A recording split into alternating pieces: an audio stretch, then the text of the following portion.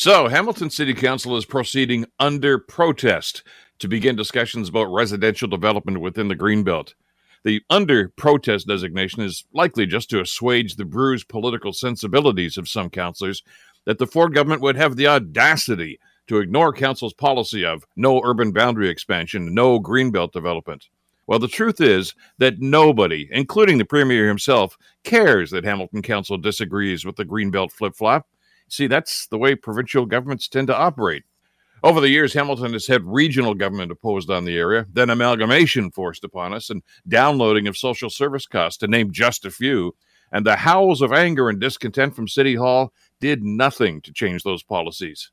Expect the same result this time around, too, by the way.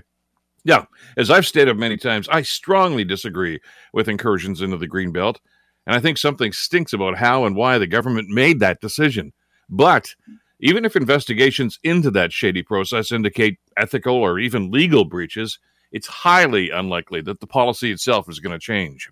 Now, what council should be doing now is engaging with local home builders. They're not the bad guys in this scenario. Most of them live and work here, and they raise their families here, and they too want the city's growth to be smart and sustainable. Look, just as previous councils had to deal with bad provincial policies, this council's job now is to try to make the best of a bad situation. I'm Bill Kelly.